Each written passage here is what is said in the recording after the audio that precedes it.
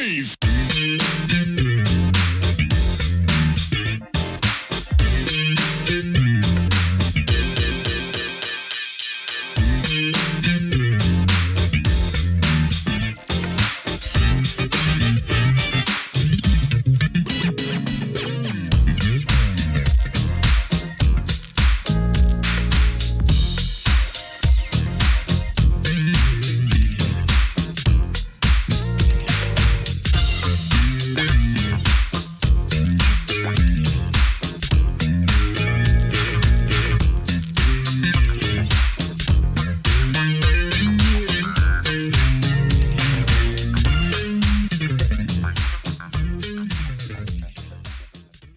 Welcome back to the next part of this Truth and Rhythm episode.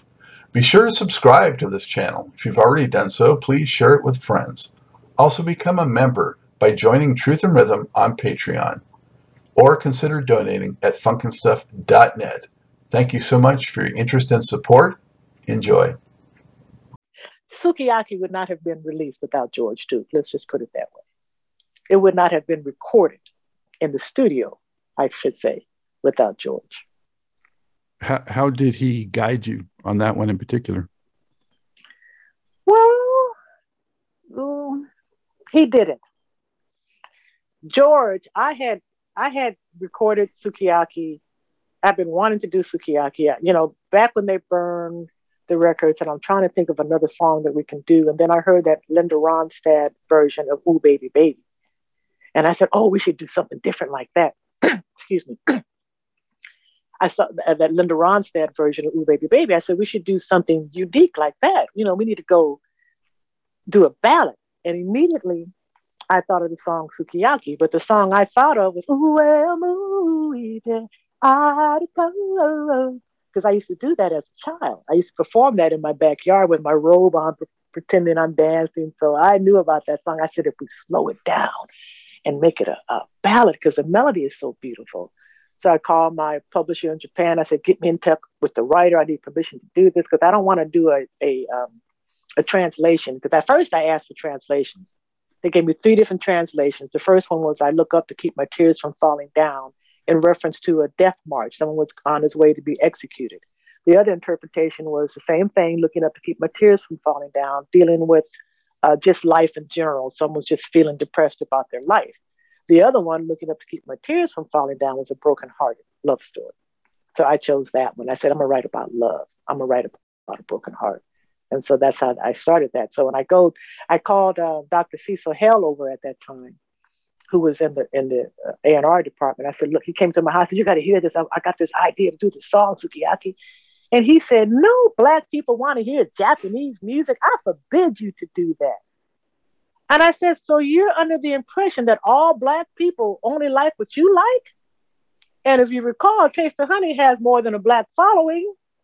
We have pop, we have Asia, we have Africa, we have a lot of different people that have bought our records around the world. He said, absolutely not. Now, that's not a good thing to say to a woman that knows what she wants. And so I presented it to George, and George said, I'm do Sukiyaki. I don't know about that. So George started doing this little up-tempo thing. And I said, no, George. It's going to be a love ballad. It's going to be like this, a love ballad.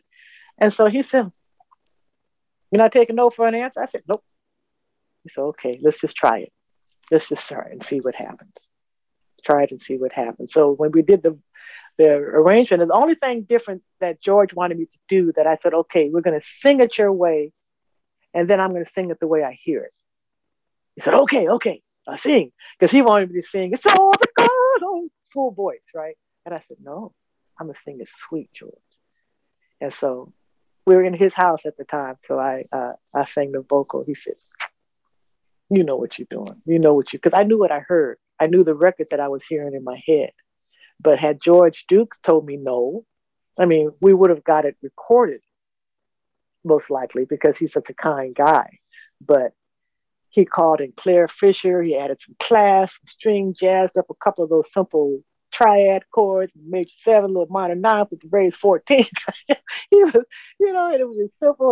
And I have to tell you, I was so nervous playing bass on that song because in the room was Roland Batista, who played with Earth, Wind and Fire, George Duke. Oh, I knew he was going to slip my mind, the drummer, and I know him too. Rest in peace. But anyway, all these great musicians, studio musicians, and I had to play with them. I was scared, but it worked out. I remember ding, ding, ding, ding, ding, ding, ding, ding, ding. George, they do that again. I said, okay, ding, ding. So it was just the way it happened. It would not have happened without George agreeing to just, let me try it, George. Let's just see how it works. And he did, because Capitol was saying no, no, no, no, no. And even after it was recorded on the record, they didn't want to release it. I went through hell with that. I'll tell you that story somewhere along the way. Wow. So yeah, it's such an unlikely path, to making a hit with that one. Yeah, and the truth of the matter is that I tried to get it to be the first single. It would have sold the album. Everyone would have been paid. I tried to make it the second single. Radio forced it off to be a single. Radio all across the country just started playing it. And I had gone into the record company with my promotional ideas. I'm an arts and crafts kind of girl. I used to work in a sewing factory from the time I was 12 till I was 16. I got a whole lot of other stuff that I do. So I created all of these promotional merchandise items. I had the record with the kimono. I wanted to take the kimono. We had a fan-shaped record. I said, let's do a fan-shaped record. Let's give away some fans. Let's do this. And when I first presented it to them back before it was going to be a single, they told me no to all of them. And then I got a call from Dennis White, who at the time was the head of marketing. And he said, Janice, remember those ideas you brought in here about 6 months ago? I said, he said, bring them back. So I go back with a little drawing of a fan-shaped record, those Japanese fans, because by then I'm dancing, I'm prepared to do the Nihon Buyo live. And then they did all three of them. They did all three of them when they finally put it out as a single. But had it not been for folks like you pulling it off of the record, Sukiyaki would have never happened had it not been for George Duke taking the risk with me on something just, Sukiyaki's just left field, right? It's totally out of the box. But I knew that after seeing them burn those records, The Taste of Honey needed a ballad. Because at that time, anything up-tempo was considered disco. It didn't have to be disco. It could have been a funk, it could have been R&B, but if it's up-tempo, folks were classifying everything disco. There are R&B acts that were classified disco that were never disco. Absolutely. Even funk, which is a love of mine, was pigeonholed into that. Right, everything was. Because that's what they do. They want to give you titles. Do you like our music? How about just let it be great music? So, but I knew how the industry worked, and I knew we needed a ballad. So, and I was trying to be different, just something unheard of. Yeah. Well, it definitely showed range, Well, yeah, the showgirl. See, that's the showgirl, right? That's the showgirl in me. I want to, do some dancing. I studied Nihon Buyo for 30 years. I don't just do it. I mean, I live it. Mm-hmm. And there were great up-tempo songs in there too. I mean, Ain't Nothing But a Party really got that record off to a great start. And Rescue Me too was nice. To me, it reminded me a little bit of like an Emotions kind of track, but real catchy. And I actually saw the clip recently of you guys doing that on Soul Train. Okay. Yeah. Soul Train. Good old Soul Train. Yeah, that was a fun record to do. That's crazy because Roland Batista and Byron were in the studio and they were jamming. And I heard this jam that they were jamming to. And I said, let me get my recorder out. I'm going to record you guys. I said, I'm going to take this home and write a song to this.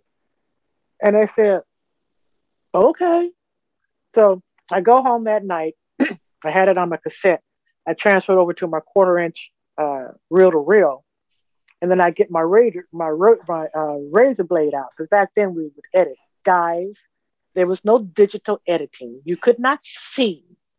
You had to go by your ears. So I'm splicing the tape. I'm back and forth. Okay, I don't want to take that part there and put that part there. And by the time I took that back the next day, I had recorded it onto. I think it was the 1/4-inch reel-to-reel that I had then because I had an 1/2 inch too. But I recorded it on that, I changed the verse. The part that they thought would be the verse became my hook. And I had added the intro, ding, ding, ding, ding, ding, ding. So I just, he said, that's not the song. I said, if you want credit for it, you better claim it. That's the same song. So that's how that happened. It's like one of those overnight things. And ain't nothing but a party. I had great fun writing that with George. Yeah, it was just, George is just incredible. Yeah, incredible. That one definitely has his sort of production sound. All over it. Yeah. All over it. A few songs on there do, like Say That You Stay. That's George. I was going to mention that one next. Yeah. That's one of the funkier ones for sure. Yeah. That's a good one too. So George, I got to tell you, George taught us, Hazel and I, a couple of techniques, because, you know, to get to some of those higher notes on Say That You'll Stay, he had us standing on a chair, leaning forward with the mic way up in the air so that we would not be out of tune. This is before, what do they call it? Auto-tune. None of the stuff was auto-tune. So you may hear a few vocals on a few of the records from the old folks, a little slightly out of tune, but the feeling's there. So that's part of what gives it that special extra something in a lot of cases. I just wish we had thought the videotape back in those days. Can you imagine having all that kind of footage from being in the studio with George, man? The photo is something, but it's okay. I got them right here. Yeah. No, I wish we had so much footage from back in the day for sure.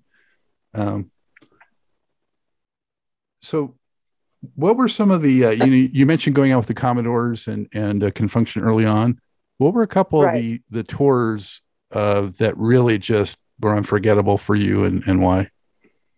Well, I think the Commodore was the biggest tour that we went on. And that was unforgettable because there was so much camaraderie and love there between Confunction, LTD, and A Taste of Honey, and the Commodores, because I knew them before we went on tour. I've been knowing them since '76, and the record came out in '78. So it was like, I don't know, like a reunion kind of thing, you know, until we got put off the tour. But that was a great tour. We loved that. We thought when you went on tour, you stayed on the whole tour. We didn't realize they bring different acts in different places and ended up going on tour. We went on tour with Maze and some other people. That was great too. But I mean, just great being on the road, making a living, doing what you love to do. That's about the best thing. Meeting a lot of different people, performing on a lot of different stages was, you know, really incredible. We performed at Disneyland and Disney World. It was incredible to see a sea of people come running in. When they open those gates, we're peeking out and there's just like this sea of people just come running in. It's like, and they're there to see us. How is that possible? How could we be that fortunate, that blessed, that all these people, and not only that, it's the most amazing feeling to be on stage and have everyone in the audience singing the lyrics that you wrote. I mean, it just brings tears to my eyes. How could this be? How could I be this fortunate that I've touched this many people that they know every lyric? Yeah. Sorry, and especially I get emotional. And even too, when you go sometimes to foreign countries and they know it in English. Yes, they do. They know everything in English. They don't sing it in their excuse me. They do know it in English. They don't sing it in their own language. They sing the words that you've done. So it's amazing. It's simply amazing. You know, we go to foreign countries and we're trying to learn how you doing, or good afternoon, or good evening, or thanks for coming out in their foreign language. All you need to do is speak English. That's what they want to hear. What was there one show in particular that just was a memory, whether something funny happened or maybe you met someone that was a thrill, or maybe, you know, your bass was missing, or I don't know, it could be anything, but is there something that just stands out? Well, I will tell you the one that stands out for all the wrong reasons. Okay? Right here in Los Angeles, we performed at Disneyland. Now we're playing at home. And on this date, Hazel and I just got these new outfits. Hazel's got this black sequence over top that kind of hangs low behind her butt, and she's got pants on. And I always like to wear dresses, right? So I've got my new sequence dress on. It's got a little lining underneath it, and you can see through the chiffon sequence. And so anyway, we're doing the show, and Hazel goes to lift her foot up to do part of the routine. And we've never worn these before. And her heel gets caught in her top, and she falls down. Her butt hits the stage. And I'm saying, oh my God. And it's time for me to sing. And so I kind of strut over there too. I said, you better play the hell out of that guitar. I'm not going to verse so low. So she's on the ground and she's playing. And so then I go to the next verse. And then it comes to another time where Hazel and I switch sides of the stage, and she goes to put her, and she falls again. And the text come out one on each side and just picks her up. And my heart is sinking. I'm feeling so bad. Oh my God. That's humiliating. Oh my God. So long story short, she ended up falling 3 times in one show. But flat on her back, not forward, didn't get hurt. Guys come up, made a part of the show. And every time she's on the ground, I didn't have to walk over there to her. I just said, play that guitar, girl. And so the audience is going crazy. She's down on her butt playing it. And one time she was on her knees or whatever.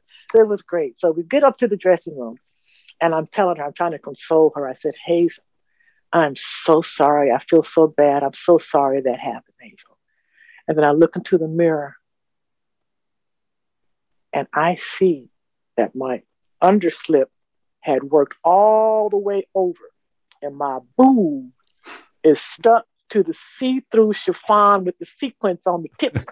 You know, my boob is exposed. Oh, and I'm thinking, forget the fall. I would have rather fallen, right? I would have rather fallen. And so I'm thinking, how long has it been like this? Oh my God. And so one of my friends came up to the dressing room, and she said, it's been like that since the 3rd song.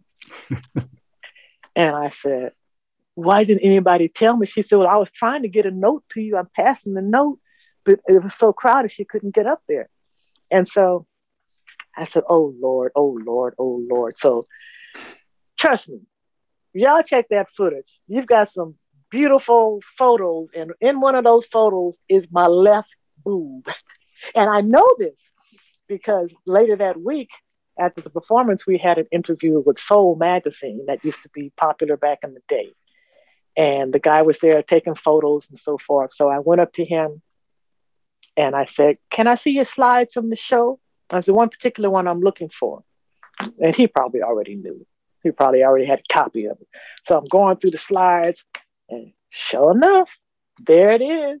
I'm like, it's a great shot. I'm like, and this is out, my beads are glistening. He had a soft lens. It was a beautiful shot, but there's that boob.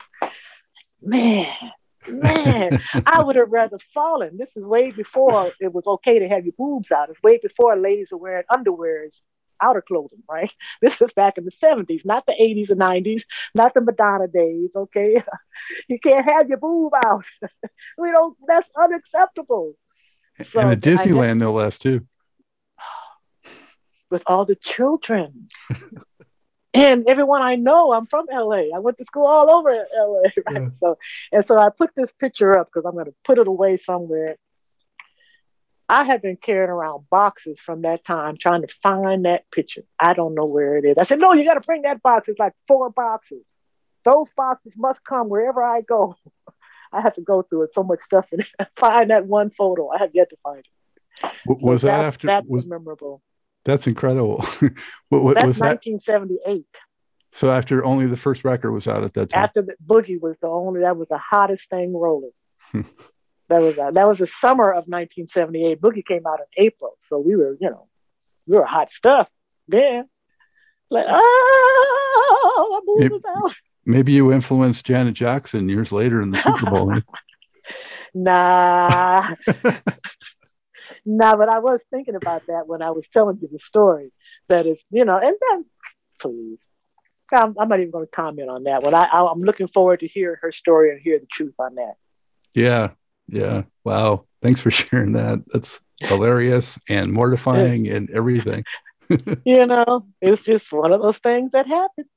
I'm wondering if the crowd thought that her falling down was part of the act at some point, though, if it happened 3 times. Maybe the first or second time, but by the 3rd time, I don't think. But it became part of the act because the response was so great that we had her fall down, but we had her fall on her knees, not her butt. So every show after that, she had 3 solos on Boogie. I don't know if it was the last solo we'd ever go to her knees, you know. And I'd go over there, play that thing, girl, play that thing. You know, we made it part of the show. Yeah, wow. That was, I mean, there's a story worse than that, but I'm going to save that for my book. Fair enough. We'll look forward to that.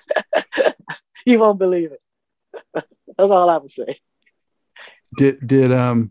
So did Sukiyaki, how did that impact, your next record? Did you seek to sort of repeat the success or formula of that from that point? No, we didn't, but other people did. That's why we have I'll Try Something New on the next album. And that was an Al McKay idea. In fact, what was Smokey's producer's name before that? We met with him to possibly do that Ladies of the 80s LP before it was recorded. But he produced Smokey Robinson. I can't think of his name. He's produced, I think, a Quiet Storm album. What's his name? But anyway, he had suggested I'll Try Something New. And we ended up not working with him. And we never shared that information with Al McKay. And then Al McKay suggested. So we ended up doing it. And I'm sure to this day, that guy thinks we got that idea from him. We did not. You guys both had the same great idea at the same time. And it's so funny. I'm going to tell you something about I'll Try Something New. When I Try Something New was released, Larkin Arnold was releasing It's Gonna Take a Miracle by Denise Williams. Larkin called me on the phone and he said, your song should be number 1, but watch me push Denise Williams past you. I said, Larkin, that's cold. Why would you call me and tell me that? Call the company and tell them what to do to how to make it happen. He said, it's not my job. So he was messing with me, right? But that's what he said, and sure enough. Then we went to number 6, I think, and she went to we went to number 9 or something. 9. I don't know, 13 something. 9, I think, number 9. What was the other? I think she was number 6 or something like that. So, like, okay, so we've got all these little side jokes and things going on behind the scene that people don't realize is going on. I bet you I'm going to make the Denise Williams hit's going to be bigger than yours, and yours is a better record. I said, did she know you said that? That's interesting too, because she used to work with Al McKay too back in the 70s. So they there's some crossover there with her Earth, Wind, and Fire relationship. Very cool. How did you get Al McKay assigned to your project? Well, you just never know where and how you're going to meet someone. There's a pretty popular Thai food restaurant on Cahuenga and Sunset called Chandor's. At least it used to be there in the 70s. And I went in there and Al McKay was in there with his son. And that's how we met. And he said, I got a song for you guys. And it was the song Sayonara, the one that Hazel sang. And I said, okay, great. Well, let's hear it. And that's just how it started. Next thing you know, he ended up producing the record. Met him at Chandor's Thai food restaurant in Hollywood, California. That's how we met. Next thing you know, he's producing. How was he to work with? Next question. I heard he's kind of a mercurial guy, if that's the right term, but well, I don't know. I think that Al learned some things from early on in his career that were not cool.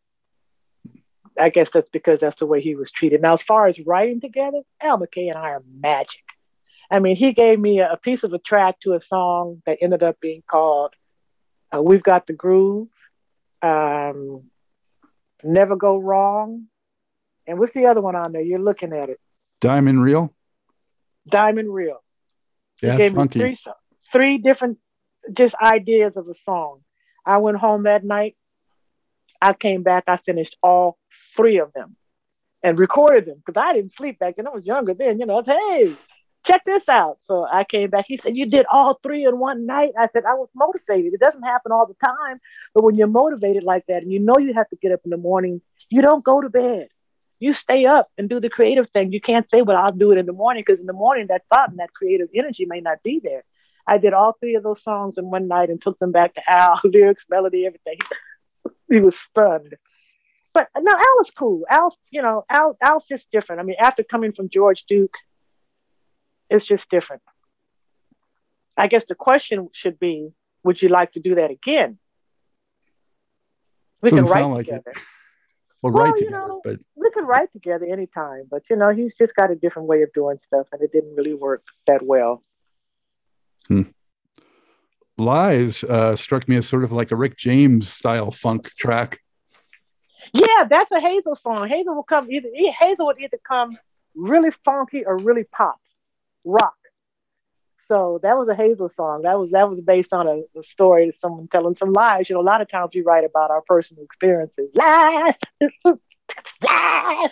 Yeah, that was a cool song. That was very cool. Yeah, and you had the Commodore's connection on that one because Ronald LaPrade was involved. Yeah. That's the song. Well, he wasn't involved. Was he in Lies? Yeah, he was on Lies. No, Midnight Snack and Leaving Midnight Tomorrow. Snack in the Sack. Yeah, Midnight Snack in the Sack. See, there's an unreleased album that Capitol has. That song came from there. And Ronald LaPrade had worked with us on a couple of songs, that and that crazy song. I don't know why we put on there Leaving Tomorrow, but I guess it was just a funny thing to do. But he co-produced those with us. But that album never came out, so we just took a couple of those songs and put it on the LaPrade album. I mean, on the Al McKay album. Midnight Snack, I would say, might be A Taste of Honey's funkiest track. Let me tell you why we did Midnight Snack in the first place. Capitol Records said to us, we don't know where to put you. Are you funk? Are you R&B? Are you pop? What are you? You're not black enough. It's like, oh man, could that be because I went to Catholic school? Because I didn't go to that sanctified church. We sing melodies, pretty melodies in Latin. They're not funky enough. I said, okay, we're going to give them something so black, they'll never say that to us again. So there was a pizza parlor in Lamberth Park down on Crenshaw across from Maverick's Flat. And one of the guys in there, a couple of guys in there were some of the writers on that song and so forth. And so that was the first rap record. We're not black enough? We're going to do some hip hop for you. Or what did they call it back then? Did they call it rap? It was rap. Woke up one morning, 12 o'clock. I wasn't that hungry. My body was hot. So I picked up the phone and I called this guy. I know what he said, come on by. Before I knew it, I was in his eye. I said, hi. Midnight Snack in the Sack. I love playing that song. That's a funk. I love that song. Yes. But it scared the heck out of Capitol. I said, okay, put that one out. We're not black enough. Put that out. Be bold. Nah. Too bold. Too black. It's like the funkiest Commodore sound meets the Brides of Funkenstein on that one. I mean, I know that should have shocked everyone, right? When you heard that, you said, "This can't be A Taste of Honey. This can't be." Yes, it is. We do a variety of music. We pull from everything we have. Hazel's input, my input. Just put it together. It was great. Hazel and I used to write some really great songs together. I've got to find some of the ones that weren't released because we did the songs like "I Love You," "This Love of Ours," that kind of stuff. It's kind of soft rock, jazzy kind of stuff. I like that. Speaking of funk, though, and that was 1982, I think, and I know Capitol in '82 signed George Clinton. Did you guys cross paths ever with George Clinton? Never did. No. Never did. Never did. What about Frankie Beverly or? Yeah, we worked with Frankie Beverly a few times. We worked with Frankie Beverly. Yeah, we did on the road. In fact, one of the videos that Capitol did that also is not released, on the live videos in New Orleans, we worked with Frankie, and maybe a couple of other places too. He's funky. Yeah, great group, and they put out a live at New Orleans record actually. So that's where the video was, and that's where it was. Yeah, okay, that's where we worked with him. We were opening for him. Wow, what a show! Yeah. So what happened then? You did one more record, but it was just you, and Hazel went off and did her own thing. And the last record was Ladies of the 80s. Sukiyaki, Price is Sweet was Hazel and I. Ladies of the 80s was Hazel and I. Then Hazel quit in 1973 to go off and do her production and do the stuff that she wanted to do before. 83. Yeah, she quit in 83. Uh-huh. So to go on and do it, because at that time, Taste of Honey wasn't making any money. They owed me, I don't know, $70,000 back then. Probably owed her 20,000 just from being on the road and having to pay per diems and stuff when the gigs fall through. Do you take the whole band and fly home? Is it cheaper to fly the whole band home and then go back, or is it cheaper to stay there and just pay the hotel? So, a lot of times it's not a good time for a Taste of Honey. So it was more stress than it was worth it. At that point, we weren't having a lot of fun. Music was more political than anything. So, but you still had a top 10 R&B hit on that record, so had some, you would think, some momentum still going into the One Taste of Honey project, right? Well, I had a lot of momentum going into it, and as the what turned, as the tower turned. Now, when Hazel quit, I was actually trying to leave Capitol. My friend Gary Getzman, who produces now with Tom Hanks and different stuff, he was a music producer at the time, working with the Talking Heads and some other people. He wanted me to go to Warner Brothers. I wanted to go to Warner Brothers. Capitol wouldn't let me go. What was attractive? What was attractive to you about Warner's? It was fresh, and Gary, they wanted me. They were interested in me. They were asking, and that's a good indication that maybe I should be looking at other things. At Capitol at this point, when Hazel quit, there was so much drama going on. There's a lot of personal stuff going on. It wasn't a very good time at all. And so it would have been great to be out of there. But because I wasn't going to get let go, I didn't really have clear direction on what I wanted to do on my album, for one thing. I was still dealing with the breakup and so forth of the group. But Jim Mazza, who at the time was the president of Capitol Records, was really behind me. He wanted to release Love You Tonight, and he had all this promotion set up and all this stuff he was going to do, and he was going against the promotion men because they wanted something else. And lo and behold, guess what happened? Jim Mazza was fired before my stuff came out, 2 weeks before my release. So there was no one supporting it. Mm. So that's the way it happened. As the tower, what? Who's it going to be? I thought, should have been a single, for example. Yeah, I like who it was going to be. I like that. And I also like Giving It Up for Love, if I remember correctly. Giving It Up and Love Me Tonight. But I didn't have a lot of direction. I was just putting the songs out at the time, but now I would approach it a little bit differently. When you mentioned Warner Brothers, Janice, and to me, a track like Baby Sister had some like Prince Minneapolis kind of influence at that point. Yeah. That's where Warner Brothers I think they would have had a better chance with promoting those type of songs, because Capitol just didn't do anything. That's it. You live and you die there. So how disillusioned were you at that point? At that point, it's hard to say, because in my mind, Boogie wasn't old enough to be a classic. So it's not like a lot of royalties were coming in at that time. I was off on trying to figure out what I'm going to do to survive, because Taste of Honey owed me a lot of money from that time period. The people aren't paying rent at my house and leasing it out. Okay, I got to make some changes over here. There's too much stuff going on in the real world, not the music world, to worry about other than just survival. So I had gone into another mode, because like I mentioned, I do more than just music. I'm also a copyright, patent, trademark paralegal. So I went and got a job with Spencer Horn, Libbets and Gibbets in Century City. And while I'm doing my creative stuff, I have to send you some other pictures. Like I mentioned, I did the creative merchandise for Taste of Honey Records, but I also have a toy collection that was out. So, and while I'm designing clothes, I said, well, how can I make some cash? I need cash. I don't want to wait every 2 weeks to get the money. And I went to a concert and I saw this girl in the back of the limo. I said, what are you doing back there, girl? She said, I'm making jewelry while these people pay me to wait. I said, that's it. I'm going to drive a limo. So I went out that Monday, because I went out that Monday. I looked up the places in Encino where I was living. I said, okay, there's a place I can go. Okay. So I went in there and I said to the guy, I want to drive a limo. You got a job for me? And he said, well, have you ever driven a limo before? I said, no, but I've driven a tour bus, and there's nothing that I can't do. And I believe that. So I think this my confidence.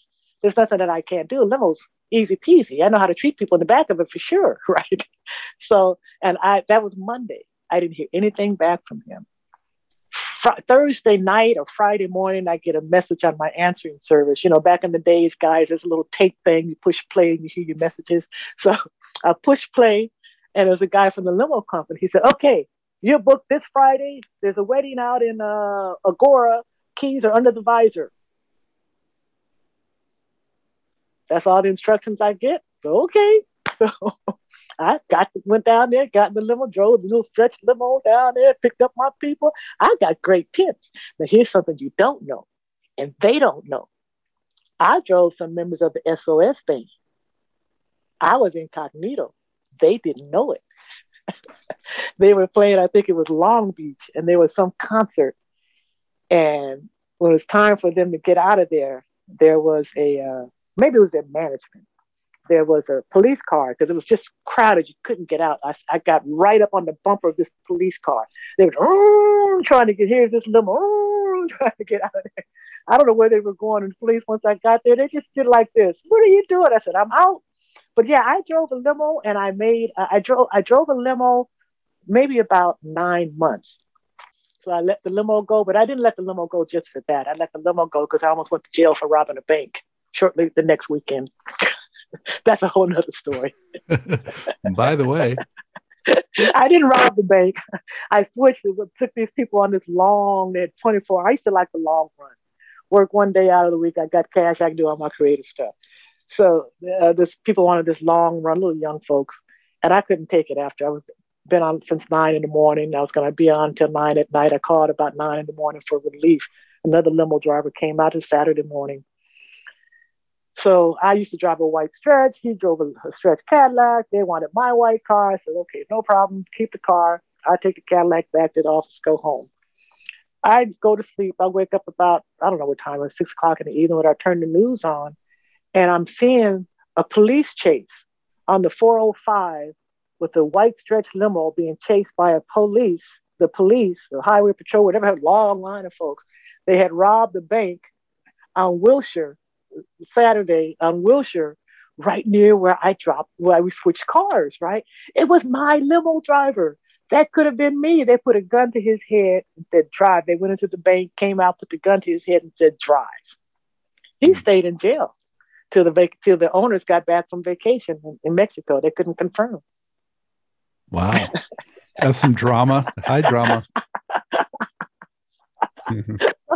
I was through with that. I'm through with that. Okay, I don't think I like this level stuff, but I got cash. That was good. Don't tell the IRS. They didn't hear that, right?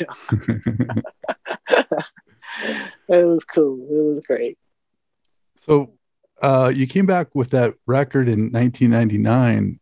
Did you do any performing, before? Actually, yes. The record, Hiatus of the Heart. Is that the one you're talking about? Yeah. Yeah. I performed mainly locally. I performed at MI Music Studio, MI Music Institute in Hollywood. I did a show there, and I did some classes there for some of the bass players. And we did, casinos, Mississippi, and I was able to perform some of the songs. But mainly people want to hear the Taste of Honey stuff. So I'd sneak in, depending on how long the show is. If the show is long enough, then I can stick in some other stuff. If it's 15 minutes, I have to do Boogie, Sukiyaki, and Rescue Me. I can't do 15 minutes and don't do Boogie, don't do Sukiyaki, don't do Rescue Me. People want to, that's what they're there for. So if it's a long enough show, then I said, okay, now you heard what you wanted. I'm going to play something. I'm going to explain something else to you. But that album in 99, what inspired you to finally actually, go ahead and put another record out? It had been time. I had taken time off from music because at this point it's like, okay, am I going to get married and have children? What am I doing here? Am I just going to be out on this road the whole time? So I decided to take time off long enough to find me someone to love me. And I did that. And that Hiatus of the Heart was like therapy for me because the song that inspired the whole album is, of course, the song Hiatus of the Heart. Hiatus of the Heart was written after I lost two babies. I delivered two stillborn babies. And music is like, whew.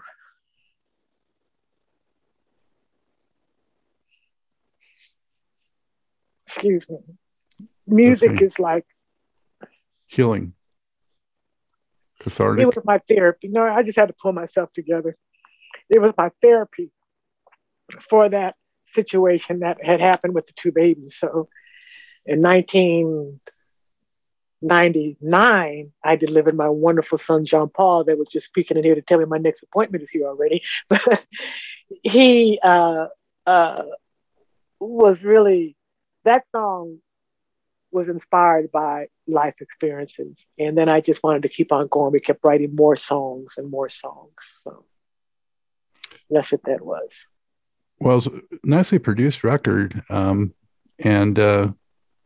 if people haven't heard it, Let Love Rain Down, got some world and reggae, world influences on that one. And elsewhere on the record, you have some reggae influences and Matter of Fact. It's a nice dance track. It's interesting. Matter of Fact is a song that Lionel was going to record on his record. We recorded the whole thing in the key of G form. We did everything but the vocal. They're like, what? He said, I want you to play every bass part on there. I had to actually write the music out because on the demo, there's a lot of bass on there. And I don't know, we're just playing and just, punch me in. So I had to solo all the bass parts, write a chart out. I hadn't written the chart out since since college. But he just didn't do the vocal. That was his first solo album after the group, not after his hiatus. That album didn't do too well for him because he probably needed Matter of Fact on it and Let Love Rain Down. Now, Let Love Rain Down was actually written, I think maybe when did we go have the first Desert Storm? That was written back then. Because I was politically speaking, I said, can we do more love, guys? And everybody's talking about tomorrow. Can we love each other today? Not tomorrow. Don't look to tomorrow. The children are depending on us to get this right. And what are we doing? That's why the other song, Love is the Only Thing That Matters. Please, won't you think about the children? They look for us to lead the way. Blah, blah, blah, and so forth. But I had a good time doing that album. And I'm actually working with David Cochran on that album. Now, David Cochran is from the Commodore camp. He's from Tuskegee, Alabama. I met him when he was 17 working with the Commodores. I was, 24 at the time. He was the guitar player, the sax player. When the guy would go downstairs go down front and sing Brick House, he was the drummer. When Lionel Richie lost his voice, he was Lionel Richie singing 3 times a lady. When Lionel Richie quit and they still had 2 more shows to do, he was Lionel Richie. So we've been working together. MVP. Yes, indeed. Long time. So it's all good. What was it like singing on Lionel Richie's records? Oh, it was like being home. We used to hang out at the house, singing, messing around. So when it's time, I think I may have just been passing through that day. David worked with them all the time. David has quite a few songs on Lionel's solo projects, Commodore projects. And he said, we need some background. Janice, get in there and sing. I said, okay. That's pretty much how that happened. All night. So that's pretty much how that happened. I'm guessing you're probably going to say no, but still, are you surprised that Lionel took off to such a superstar level when he went solo? No, he should have done that. I was speaking with Lionel that whole time, trying to decide whether he's going to go solo. Lionel and I are good friends. And Benny, his Benny Ashford, what's his manager's name? Benny, whatever. He was calling me, can you talk to Lionel? Can you try to convince him to stay in the group? Can you do that? I said, Lionel, these people are calling me up. I said, but you know what? I actually was part of one of the ones encouraging him to leave because there's a lot of drama going on in the industry as a whole, but it was his time to shine. Everybody's not going to shine in the group. And Lionel was working with Diana Ross. He had some issues going on with the Commodores, with their publishing and songs. Songs Kenny in the Rogers Commodores too, yeah. were split. Songs in the Commodores were split 7 ways. Benny Ashburn, the manager, and the 6 in the band, they all got a piece of that. And I'm pretty sure Lionel must have got tired of that. But then he did Diana Ross. And what did one you just mentioned? Kenny Rogers. Kenny Rogers, Lady. That song was presented for the Commodores. They didn't want it. Hmm. So at some point, I mean, your group can actually hold you back. And that's actually what I was thinking. So when Benny's asking me, well, can you talk to Lionel about staying? I said, it's his time to shine. Why would you want me to ask him to stay? He's not going to listen to me anyway. If I'm going to encourage him to do anything, it's going to shine. Now is your time to shine. So just try to be respectful when you make your move, because at what point do you just stay there when you've got room to grow and it's your turn you do not deserve to grow? I think you do. So no, I wasn't surprised. In fact, I was not surprised at all, we'll say, that he made that move. It was his time. He needed to. As far as A Taste of Honey goes, what track are you most proud of? I'd say Sukiyaki. That's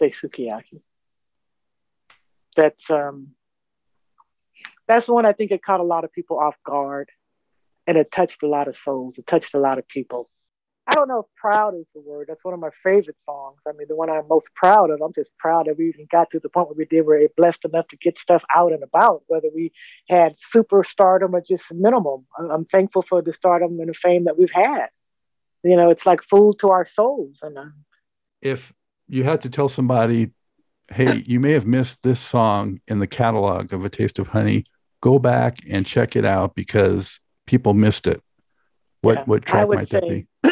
I would say I Love You, for one. Never Go Wrong. Those two. You may have missed that. Yeah. And then, I don't know if they missed Distant, because I think it was the second song coming up on the album. Midnight Snack in the Sack. They missed that one completely. Well, part of the reason they missed is because the record companies missed them, is I think part of it.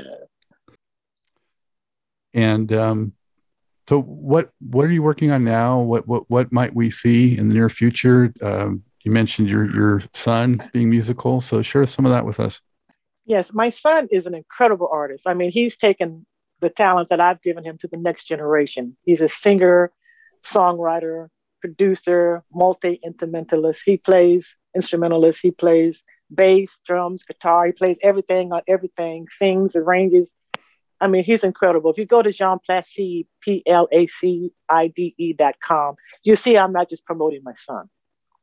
You see that I'm speaking the truth, because if he wasn't that good, I wouldn't be telling you about him, right? I wouldn't say anything. So I, of course, am working on new music, looking forward to getting it out soon. I've got a few companies asking me for stuff, so I'm working that together. Expect to hear something this year, before the end of this year. Definitely working on new music. I am so excited. It's just hard. It takes longer to get some of the things done, because some of the people that I wanted to work with through the pandemic, they got day jobs now. So, okay, what time do you get off of work? I'll try to get you out of your day gig. Come on by. The latest track. So definitely new music. And, I don't know if you can see this, but I've been doing jewelry through the pandemic. Like I say, history is more than just music. I've been involved in toys, merchandise, different stuff. So at the musictoyourears.co, musictoyours.co, you'll see that. You go to Taste of Honey music.com. I'm putting a new store together, which is Shop A Taste of Honey. And that's because the Music to Your Ears, it's got the jewelry, it's got, you see that? Yeah. Bracelets, and it's got all kinds of stuff like that. But people say, can I get some t-shirts? Can I get some CDs or records? I said, okay, I'll put that store together for you. So I'm in the process of putting that together. Hopefully it'll be together before the Time Life Ultimate Disco Cruise, which is coming up next month. So staying busy.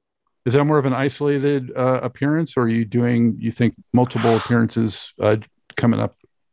I'm doing, we just came back from New York, and New York was the first gig I've been on since the pandemic. The last gig I did with the First Ladies of Disco. Norma Jean and I sang Boogie together, and Marcia Wash and and a few other people on the show. That was so great.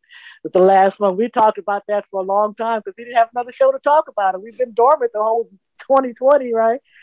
So I performed for a Christmas party back in New York on the 17th of December. It was fantastic. They were starving for entertainment as much as I was starving for the food to my soul that they give us. So it was, I mean, we're talking about party, hardy. We partied. I even was out with my bass dancing with the audience. This was great. So we've got the gig coming up with Time Life Disco Cruise, February 26th through the 3rd, I think it is. And some things for July, summertime stuff. Stuff is starting to come in. Everybody's trying to see what's going on with this darn pandemic. You mentioned a book in our conversation. What's the situation there? Are you is something formulating? Oh, no, it's just one. I'm working on a book. Of course, we're working on a book. My story is so phenomenal. I mean, from childhood on up, you wouldn't believe the story. And if you notice, I don't talk a lot about my early childhood. So there's a reason for that. There's a reason I'm creative. So yes, I'm working on a book. I've had people ask me that. A couple of people, producers, wanted to write a movie, a series, blah, blah, blah. But the synopsis is that you said, well, maybe you should do the book first because there's so many different things you have to pull from this experience. Just particularly like with Aretha Franklin, they can't tell her whole story. So you pull from whatever that weekend was, or you let them know that month what happened. So I'm working on that. But mainly I'm working on some new music. Well, I have some music for you. If you get a chance, you mentioned Let Love Rain Down. I'm going to re-release that album. I'm going to re-release that properly. There's some people pulling stuff off because that was missed. And it's needed now. Back in 1999, they were too busy calling each other's women bitches and hoes and all that stuff. They didn't want to hear anything about love and man's inhumanity to man. We got to stop that. Everybody come together, love each other. They don't want to hear that. Now we need it. But in 2011, in the UK, Sing for Water, which is a nonprofit organization that puts water in third world countries, they heard it. They had, I think it was like 1,100 people singing my song. I was shocked.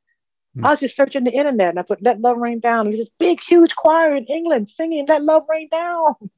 It's like, wow, some people do know it. Okay. So when you mentioned that song, it made me think of that. But yeah. I've got some great new stuff. It's just getting it out there. I've got some people interested, which is good. Because, what's our avenue? What audience are we going? I'm not just going for the old folks. We know I need to catch some of these younger people. Yeah. Get them to come together. So my only request is to make sure you have a mix of up tempo and slow stuff. Don't go all slow. Oh no. We never do just one thing because I'm not a dance band, right? I'm a lover. I'm a romantic. So I'm going to give you the stuff to dance with. I'm going to give you something to make love to also. Yeah, and maybe a little cha-cha. Some old folks will do some cha-cha music, some of that in between. Sounds good. Yeah. Hey, I appreciate so much you sharing all this with us, Janice. And it's my pleasure. A lot of fun, and congratulations on where you are today and on creating so much great music and great memories for so many people. Thank you so much. Appreciate you having me here. And when I'm in North Carolina, I'm going to look you up. All right, beautiful. Take care. Thank you. Okay. Take care. Bye, Janice. Bye-bye. Bye. I hope you enjoyed this episode of Truth in Rhythm. A big thank you goes out to our guest as well as to you, the viewer and listener. Also, much gratitude to Pleasure for supplying the show's funky opening and closing music. As a reminder, you can always access the complete list of linked shows by episode at funknstuff.net.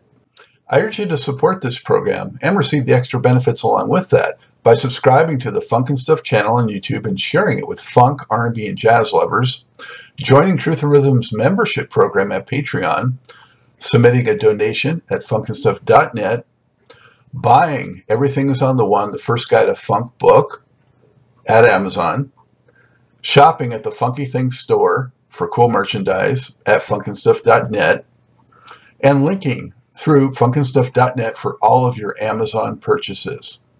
In addition, if you're an artist or anyone seeking proven, results-oriented professional marketing, PR, writing, or editing consultation or production, check out the media services section at funknstuff.net. Also, I encourage you to drop me a line at scottg@funkinstuff.net. I love the feedback, suggestions, guest requests, appearance and sponsorship inquiries, and just talking about my favorite subject, groove-based music. For now, and as always, this is Scott Dr. GX Goldfine saying, keep on vibing to the rhythm of the one.